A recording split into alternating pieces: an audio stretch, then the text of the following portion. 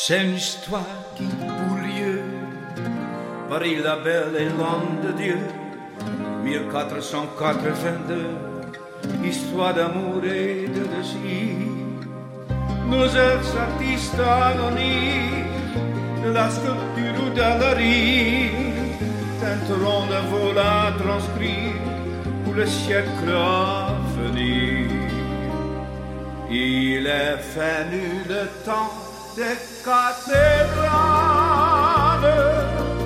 le monde est entré dans un nouveau millénaire.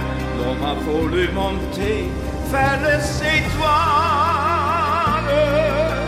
écrire son histoire dans le fer ou dans la pierre.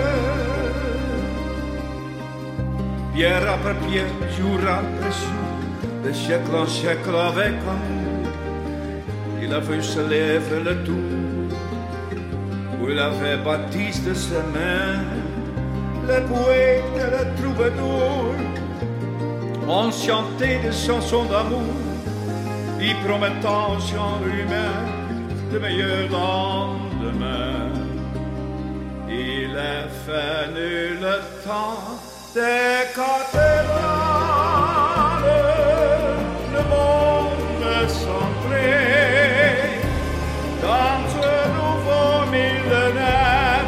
L'homme a voulu monter vers les étoiles, écrire son histoire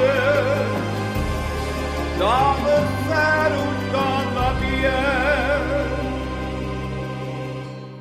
Il est venu le temps des cathédrales.